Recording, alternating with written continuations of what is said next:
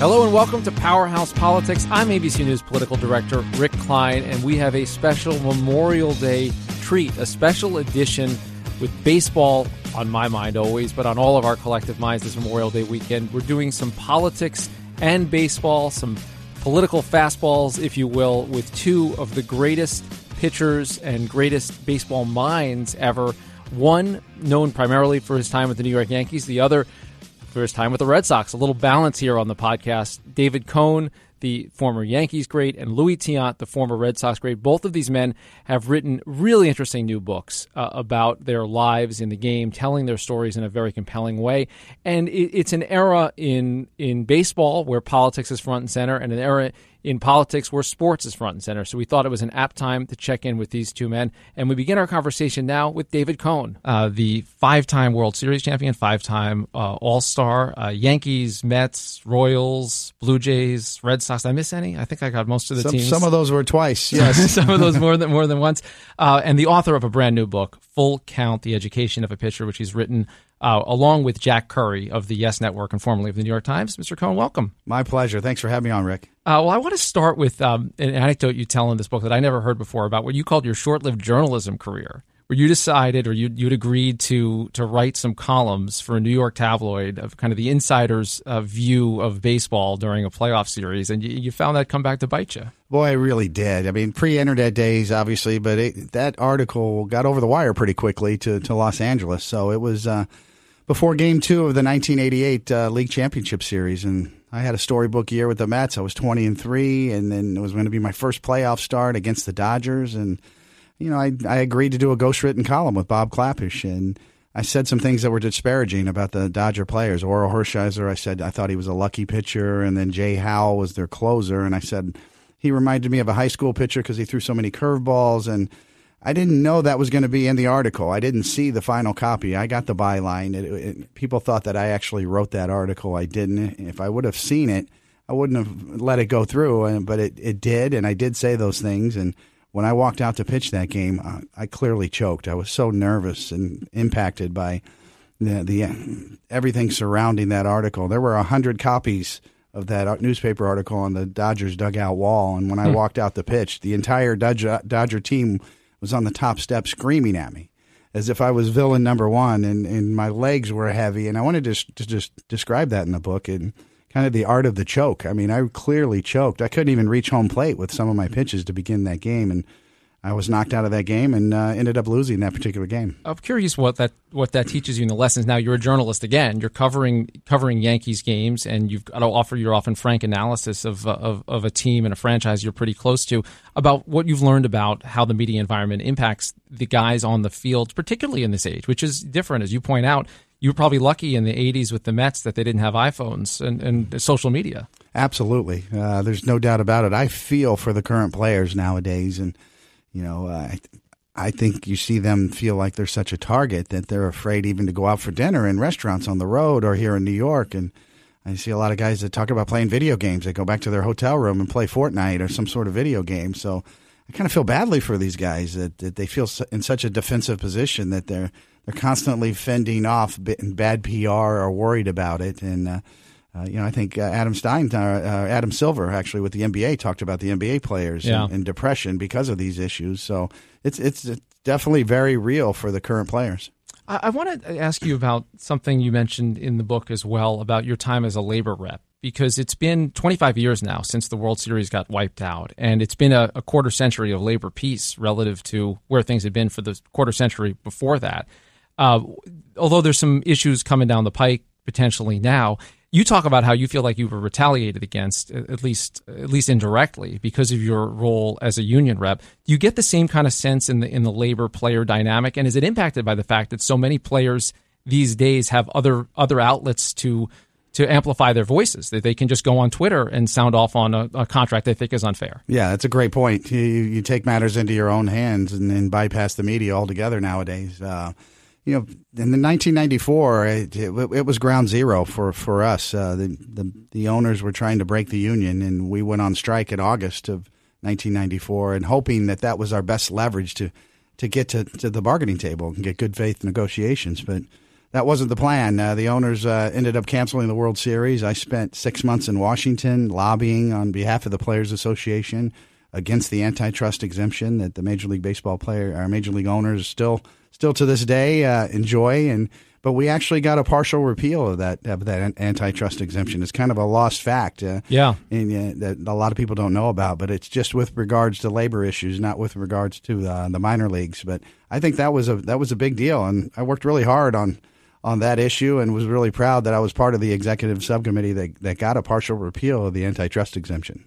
So I want to ask you about something about clubhouse dynamics, because we saw, I think, a pretty extraordinary scene earlier this month. The Red Sox go to the White House to celebrate their world championship. They're invited by President Trump, and it's essentially the white Red Sox who show up. There were a number of Latino players and African-American players, including the manager, who's Puerto Rican, who say, I just can't support where this president stands politically, or I think it's problematic in some ways. And even David Price underlines that point as the star pitcher, the star of the World Series, saying it really was primarily the white Red Sox that go. Were you surprised by that? And what are the kind of internal clubhouse political dynamics that might be behind something like that? Well, it's really true. I mean, it's different, obviously, nowadays.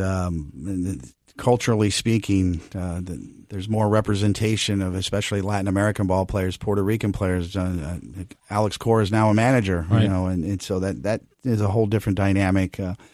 We went to the White House with the Yankees. It was Bill Clinton was there, and we had some Republicans on our team that said similar things, but they never got to the point where there was a boycott. There weren't that extreme of issues or dialogue going on back then. So I feel for these guys nowadays to make that decision. If I was in the clubhouse with the Red Sox, I would probably fight for unity because we have to live together. Right. It's one day you go to the White House and you're making a statement, and if it's a divisive issue, my vote would be for my teammates. And if my manager says he has a problem, I've got to live with that guy every day. I might side with him if I were in that position to make that choice. Did you know as a player who were Democrats and who were Republicans in the clubhouse? Did you talk enough politics to know that?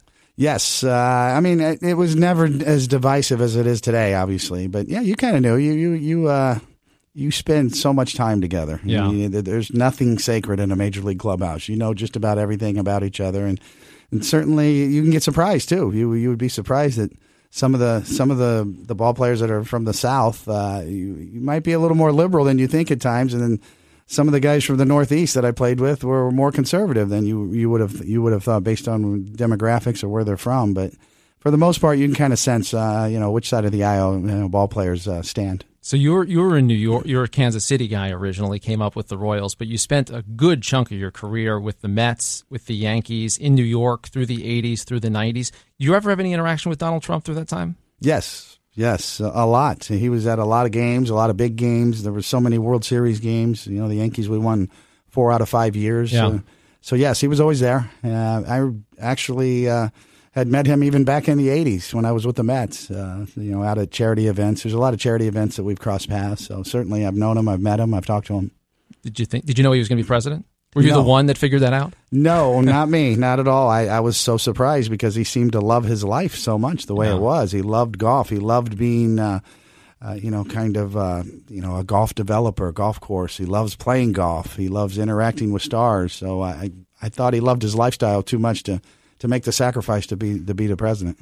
I want to turn to the changes that we've seen in development around the game, and you talk about in the book, and you talk a lot on the air about analytics. You seem to embrace a lot of the advanced statistics. I'm curious how you think you would have adjusted as a player had it been in place then, if there had been all these defensive shifts, if there was such an emphasis on statistics. I personally feel like if a ball went through the second base hole while David Cohn was on the mound, where the second baseman would have been because of the shift, you'd been pretty pissed off. You're right. I probably would have in the certainly in the heat of the battle. It's easier to be more objective when you're in the broadcast booth, and I'm 10 years or whatever, 20 years removed from throwing a perfect game. But I think you have to educate yourself. If you don't like, if it's going to be an old school, new school battle, and you don't like, you're going to cast a pall on all of the new school analytics, you better educate yourself first. You can't just dismiss things without trying to put it in perspective or gain a little bit of an understanding about it. And I've found in reading a lot of books, talking to a lot of sabermetricians, that there's a lot of common denominators. We used to talk about life on the fastball. Boy, Sid Fernandez was a left-handed pitcher with the Mets, and he threw maybe 90 miles an hour on the radar gun, but his ball just seemed to jump. We called it jackrabbit. He had a jackrabbit in his fastball, and now we can measure that with spin rate with some of the new analytics. And now you can see what, you can trust but verify sort of thing. You can, what you see with your eyes, you can go to the computer and say, oh yeah, that's it. His spin rate is the reason why his fastball is jumping. One thing I learned in reading Full Count, or learned anew, was really how much the personal interactions, even with umpires, matter. And you hint at this a bit in the book, that the modern strike zone, given the way that umpires are scrutinized, is just different. You knew as a pitcher, you mentioned Tom Glavine starting to get that outside strike. You knew that you could start pounding it in the same spot in the zone. That a lot of that is kind of going away. Are you losing some of the human element in baseball when you put in not just advanced statistics but new technological devices? Obviously, the idea of arguing on calls is almost gone now because you've got so much replay. Some of these rules changes seem to be taking away some of the human element. Yeah, that's a great point, especially, when dealing with umpires. The umpires are the ones that have been under attack for so long, and a lot of people, the nostalgic look of the game, you miss Billy Martin throwing his hat at an umpire, kicking dirt on the umpire. You miss that confrontation. People really got into that, and all of the pressure has been taken off the umpires except for the strike zone, and you kind of see that coming. You can almost see an umpire with an earpiece in the future and getting help technologically speaking on an electronic strike zone. We see it in tennis on in and out and those type of calls. The technology's there; it's being perfected, and soon there will be no reason to argue with an umpire at all. Yeah, and you're seeing it at lower level in the minors as well. Among the rules changes, they're just coming in with a lot of these new things. I wanted you to tell a little bit of the story of David Wells, because I love this. Obviously, you're always going to be linked in history with Wells through the championships and through the perfect games and back-to-back no-hitters. But I hadn't remembered about the fight that you had with Wells, and a lot of this I don't think was out before you're putting this in the book, that you confront him after he's ejected from a game, and then you end up developing a pretty close relationship with him. Yeah, it was pretty remarkable, the turnaround. We had been together in 1992 with the Blue Jays for a brief period when the Mets traded me to the Blue Jays. David Wells was there, so we certainly knew each other. But when he came to the Yankees, he butted heads with Joe Torre right away. Just team rules, maybe. Joe Torre just viewed him, having not really gotten a chance to know him, as kind of selfish or aloof and not, kind of a rebel. And Joe didn't like that, and so they were really clashing. And after that sort of altercation that we had in the clubhouse, we went out that night, had a couple beers, and talked it through. And he and Joe are ready to blast each other in the media. And I encouraged David Wells to go behind closed doors, stay out of the media, have that blow up with Joe Torre. He did. They were screaming at each other in the clubhouse and in the manager's office. And when it was over, I went to Joe Torre and I said, "How'd that go?" And Joe just looked at me with that stern look. And I said, "Look, I'll make you a deal. Let me have him. I'll take him. I'll keep him out of jail at night, and I will. I'll work with him. I'll get him on track because we need him. He's a great pitcher. We need him to get where we want to go in the World Series." And about 10 days later, he threw a perfect game. And then we started venturing out and going out at night, and then it turned into the kind of the opposite, where he was watching me, and we became very close, and we ended up staying at different hotels on the road than the team hotel, and we had some great parties, and David just needed a friend. Boomer just needed a friend, and he really thrived that year, and that was 1998. And at the end of the year, he was the best pitcher in the American League, and we had 125 wins and one of the best teams of all time. Fascinating story, and I love your talk in the book. It reads. It's a terrific read. Full Count, again with Jack Curry as well, and it's instruction manual in some parts. It's kind of life lessons. I'm curious as we wind down here, David Cone, do players come to you for advice these days? I mean, you have such amazing perspective given your life in the game. Do you have that relationship with them, or is it different now that you're in the broadcast booth and you've got a little bit of a remove from the clubhouse? Yeah, that's a great point. That's the toughest part of being a broadcaster, is you're on the other side of the fence. And I was such an extreme players advocate for so many years, a player rep, American League rep for 10 years, and talked about all the work in Washington that I did during the strike. And and then when I'm in the broadcast booth, if I said something critical about a player, I would go down in the clubhouse and they'd look at me sideways. And I was like, oh, man, this is what it's like being media. Yeah. You're on the other side of the fence. And that's the toughest thing to learn in the broadcast booth, is how to be credible and tell the truth, but also pay respect to the players about how hard it is to play that game, knowing, having played it, that's the case. And you can lose your perspective when you're in the booth about that. back when I played, or the get off my lawn style of broadcasting that we see a lot is something I really try to stay away from. Quarter of the way into the season, what's your sense of this Yankees team winning a lot of games that people aren't expecting, given all these injuries, a lot of new kids coming up? It is remarkable.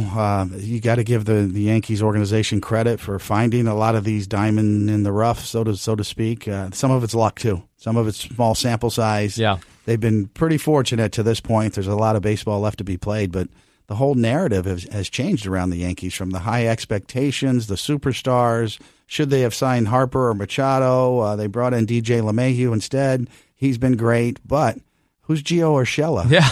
And, oh, my God, we can't do without Gio Urshela. It's almost like within 3 weeks he went from who to we can't lose this guy. He's a cold hero all of a sudden. So it's re-energized the Yankee fan base and changed the whole narrative. For the time being, long season, we'll see what happens. Things may catch up to him. All right. The book is Full Count, The Education of a Pitcher. David Cone, thank you for being here. It's been my pleasure to have you here on Powerhouse Politics. Appreciate it. Thanks, Rick.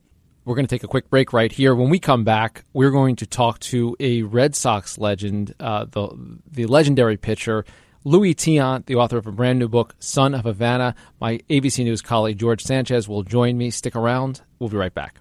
Welcome back to Powerhouse Politics. I'm joined here by my ABC News colleague, George Sanchez, and we are thrilled to welcome to the podcast Luis Tiant, the Red Sox legend, 19-year major leaguer, one of the all-time greats and most colorful figures in the history of the game. Let's get right to it with Luis Tiant. I want to ask about your new book, Son of Havana, and it strikes me in reading it and reading about your history, the incredible story of your journey.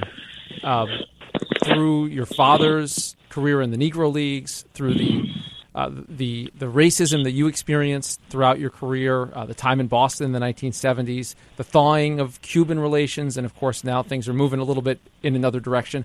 I'm curious, is Luis Tiant optimistic or pessimistic about the state of baseball and race relations this year in 2019? I'll tell you one thing. What I go through, it really don't make any difference now. Today, it wasn't that time. Whenever it happened, my father go through, I go through. And racism is still around. It's nothing new.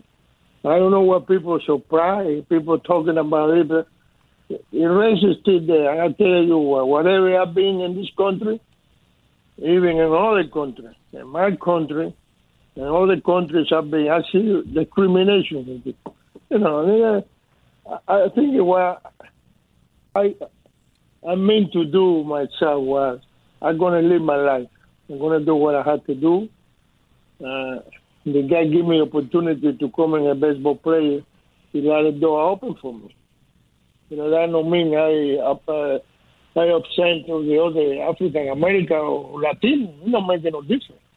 And then, I don't know. I never teach my kid any races. I told my kid, you live your life, you live it whatever you want to live. You do whatever you want to do. As long as you're in the law, you'll be fine. And that's what I try to do with my life. I've been doing all my life. I keep doing it till I'm going to die. And I don't have a problem. I don't like it what I see. And I don't think a lot of people don't like it what I see. But it's still there. You see what happened now, all the problems they have. And you never know what people think. We're all different. Everybody thinks different. Everybody have a different parents teaching the kid wrong in some ways. And that's the biggest problem. I see it there. Like I say, I don't care what I say, no matter what you say or no matter what anybody says. Racism is here. They're going to be here forever. It's never going to change. So people will hate each other, people that like each other, people jealous of each other, and that's crazy. And the way you see before, when you was a kid, and the town you grew up in my country, you play with your friends, you know who it is, you go to school together, we do everything together. Now, it's different. You have to pick a good friend because the computer, the phone, people like me, I go around and meet people, but I don't know who the people are. I don't know if they really like me or not. Man, I don't call him my friend. I'm going to call him my friend, somebody I've been friend for 30, 40 years, and I know what he do. I know the way he behaves, the way I behave, how we coming by things. I don't know. Life in this part is difficult to choose people because you know you got a lot of surprise. I know I have a lot of surprise. You think people you think that they're your friend, they're not. You see, and that's what I just talking about. You have to be careful. You have to know who you're going to choose for a friend. And like I said, I don't hate nobody. I don't care what anybody do. I want to do what I like to do. You know, and I know telling people to like me. If people want to like me, hey, beautiful. I don't like everybody. I don't like to be out with everybody. I don't like to be around with everybody. So I respect everybody. Yeah. I know they respect nobody. I don't pull their name. I don't point the finger on people and do telling bad things. I know you do what you want, and I'm going to do what I want. As long as I be like that, I'll be fine. Mr. Tion, did you ever did you encounter racism growing up in Cuba, or how was it different when you were growing up in terms of race relations in Cuba than coming to the United States, in particular your time in Boston? No, it was racism in my country. Discrimination. You can go to the club, a private club, they don't let you go in there. A lot of what do you call it, places where they have a party by house and they got a club, they're not letting go in there. You know, and then when I come into Boston, you know, the time I come in here, people have been good to me. I know I coming in the time in 75 before they have the problem about the buses.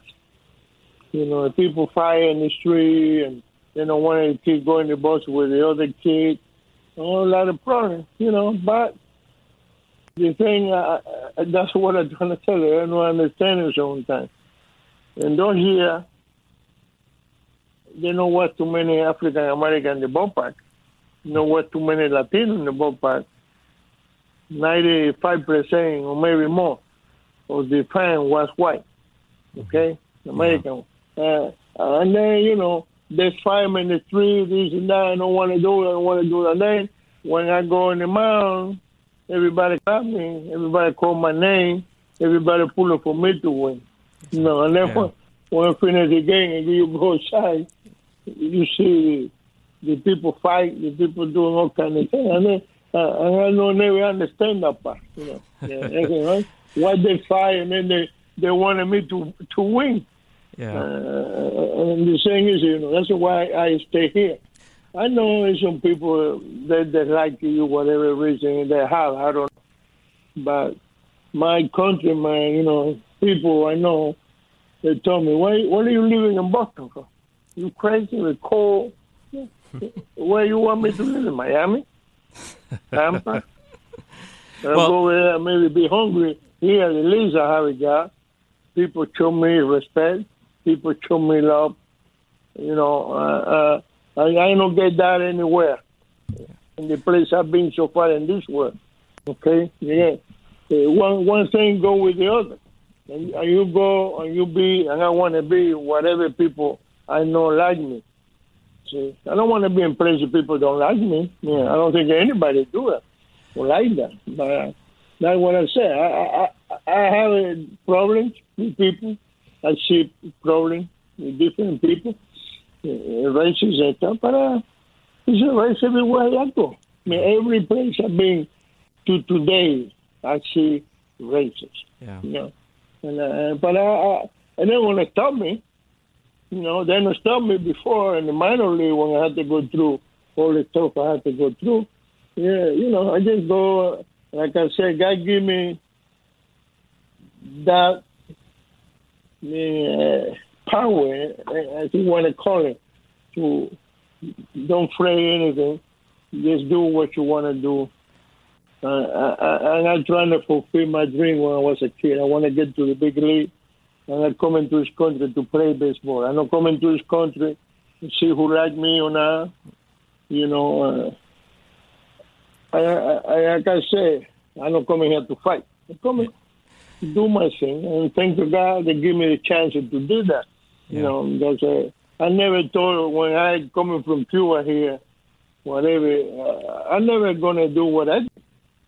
You know, God been great to me. They still good to me. I appreciate life for him, for everything they give me. Well, I know I no complain. Yeah, you know, in Boston, that's you started your career in Cleveland, and you had some good years there, even though the team wasn't very good. But when you came to Boston, you were coming off some injuries, and you experienced a bit of a rebirth there when you came to Boston. How did you approach your change? How did you approach your? Was there a new way of approaching the way you pitched, or I mean, how did it change in terms of you kind of found your groove again on the mound? The way I was pitching, you know, I used to throw 98, 99, sometimes even 100 when I was in Cleveland.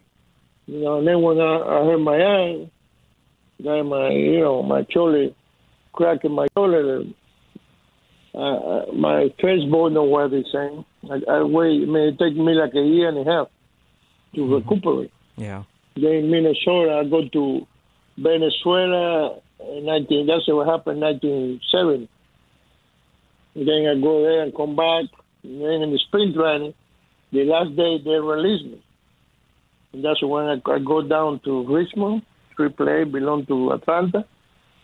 For 1 month, I signed a contract. They don't call me up. I wanted my release again. And then the day I supposed to pitch again. What do you call it now? What they do in Louisville. They belong to the Red Sox. Mm-hmm. Okay, it was a AAA for the Red Sox. And we supposed to play there that night. That's the day there was a month on my contract. Then I remember Clark King was the manager for us. And he told me, I'm not going to pitch him today, but I want you to stay with us. Let me call him. Let me call him Atlanta. I want you to stay with me. And they said, okay, I'll give you to tomorrow morning, 9 o'clock. But I already was talking to the Louisville, Daron Johnson and Lee Stein. Lee Stein was the pitching coach, and I used to pitch with him. I told him, I'll give you to tomorrow 9 o'clock. And tomorrow 9 o'clock, be on the lobby, have a breakfast, and telling me what's going on. I'm going to go. Now, he never showed. I'm taking a taxi and go to a ballpark and sign it. Then I stayed there about 20 days. We play with Richmond. Then Sullivan coming down, see me, and I throw chair out, double-headed, and then they bring me back up. And then when I come here in 71, they put me in the bullpen. I never was a bullpen pitcher. Mm-hmm. It was difficult for me, And I admire myself, I said in 1972, Eddie Casco, his manager was in 71 when I came. He wanted me to stay. I guess he took the thing. They killed me. In 72, and I remember Sonny Silver was pitching for us. He's supposed to pitch in that night, and he gets sick. Then Eddie told me, "Are you ready to pitch?" I said, "I've been ready all my life." Okay. He said, "Okay, you're pitching tonight." I go close. I was pitching against Cleveland too. And then I go, I do my thing. Good thing they had me that was my control was better. Mm-hmm. But then I remember in the 7th inning, I have it hit in 2 strikes, no ball, and then coming to my mind, let me do this, and that's when I come out and look in the center field, looking at the sky. and then throw his side down. And the guy see the guy in the home plate, open the eyes, he's moving away from home plate. I asked Carlton Fisk, what is that? He said, no, this is a new pitch. So, no, please, no. And then from that point on, that's when I changed my delivery. And that pitch. I said, hey, I work. It looks like it work. Then I start doing it, I start practicing, and that's where I come in, what do you want to call it, a master, whatever, because nobody do that kind of delivery. I can throw strike, I can do what I need to do, but I practice. It made me a better pitcher. I won 172 games after that. Yeah, it really worked for me. That's terrific. That's where I changed my delivery, because of my first ball, know what he's saying. When I was in Cleveland in 68, I used to throw, I'm 100. Then I had to come out with something different. And what I did with that kind of delivery, I hide the ball better from the hitter. And they give me the edge in that way. When they go see the ball, it's too late. I started working, and my control was better. And I was the kind of pitcher, I go pitcher. I don't fear nobody. I want to go over there and win. I want to beat you. You give me a chance. And I remember I used to tell the hitter when I come in from the bullpen, give me one today. I go over there and throw shit out. Wow. Someday I come and I told her, give me 5. I don't know about today, but I still winning, And that's why we sit down now, we laugh, Jim Wright, guys. We used to talking about, But it was fun. The game was fun for me. I love the game. I won again. I play baseball again. And I pitch again. Because I love pitch, I think like a quarterback in football. You control the game. You control the game. And you got some bad days, and you have some good days. Yeah. But that's what the game is. And you have to get the best out of the game. And that's what I did. Thank to God. They gave me that opportunity. Yeah. I wanted to ask you about the 1975 World Series when the Red Sox were facing the Cincinnati Reds, and you threw a shutout against the Big Red Machine, which was no easy task. And I know your parents were in the stands watching you. Did your dad give you any pregame advice on how to attack such a great lineup? No. He don't give me, he don't bother me. You know what's funny? That's the first time he seen me pitch. Right. The second time when he coming, because he coming before the World Series. And when he coming, I think about 3 days after he coming, I pitched in the game Anaheim. And he was in the game. That's when he threw his first pitch and everything in the game. And I lose in that game. And that's it was the first time he seen me pitch. All over, even Cuba and here. And he don't really bother me in anything. Like I say, he don't want me to play baseball. He want me to go to school. Even they send me to English school in Cuba to learn English. I don't know what's the idea, but he don't want me to play. Wow. But he wanted me to go to school. And then I was selected to go to Mexico for the juvenile World Series. He don't want me to go. He told my mother, no, he want to go. And I'm because of my mother, that's where I go. Because she told her, look, that don't happen all the time. If they pick him to go there, let it go. And he finally, in the end, he said, okay, go ahead. And he let me go. But he don't want me to play baseball. I can figure it out, okay, why he played 25 years in the Negro League. Now he don't want me to play baseball. You figure it out when you're a kid. Well, what happened? What's the matter with him? And when I come in here, and I come in to the South, to Charleston, West Virginia, Burlington, North Carolina, that's where my first 2 teams I played. Then I figured out why he don't want me to come in here, to play baseball. And it was tough. I said, now I figured it out. So before that, I don't figure it out. But I know why, and I know why he go through. in his life when he played. And a lot of these guys, he never told me anything about it. Race, they never say anything about, sit down with me and talk to me about what he going through. But when I play winning ball, the players used to play with him. They used to tell me, you know, they say, you good, so your father was good and you. I said, oh, that's good. You know, make you feel good. But they're the one that told me all these things that was going on. And I think that's one of the reasons he don't want me to play. Yeah. And then when he called me, you know, he was happy. He told me, you know, no, I've never been treated like this in my life. You know, the way the people treated him, they wanted the autograph. Even when he go to a bathroom, people ask for the autograph. And he laughing. He having fun. He enjoyed me. He want to stay with me with his family more than a year and a half, 15 months.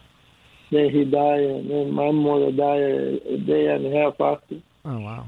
You know, and I had to bury them both of them on the same day. You know, it was a pleasant time for me. I was the only child. I had no brother, I had no sister. But at least I thank God every day, you know. They let me see. I bring them in here. They see me preach. We provide, my wife and me provide a great time when they was here for 15 months. Yeah. Well, it's least, you know. A special moment, and I'd speak on behalf of the two Yankee fans who have the pleasure of interviewing right now that we're glad you didn't take your father's advice and you went on to play baseball. Luis Tiant, the book is Son of Havana. Thank you so much for joining us. We appreciate you being with us here on Powerhouse Politics. Thank you, sir. Okay, my friend. All right. Thank you. Okay, thank you for the opportunity. And that does it for this edition of Powerhouse Politics, this special Memorial Day Baseball and Politics edition. I want to thank the whole team here, George Sanchez for helping out with the questioning of Luis Tiant, Eric Malo for some help on the bookings, Trevor Hastings, our man behind the controls, Avery Miller and Angie Yak. Thanks to all. We'll see you next time.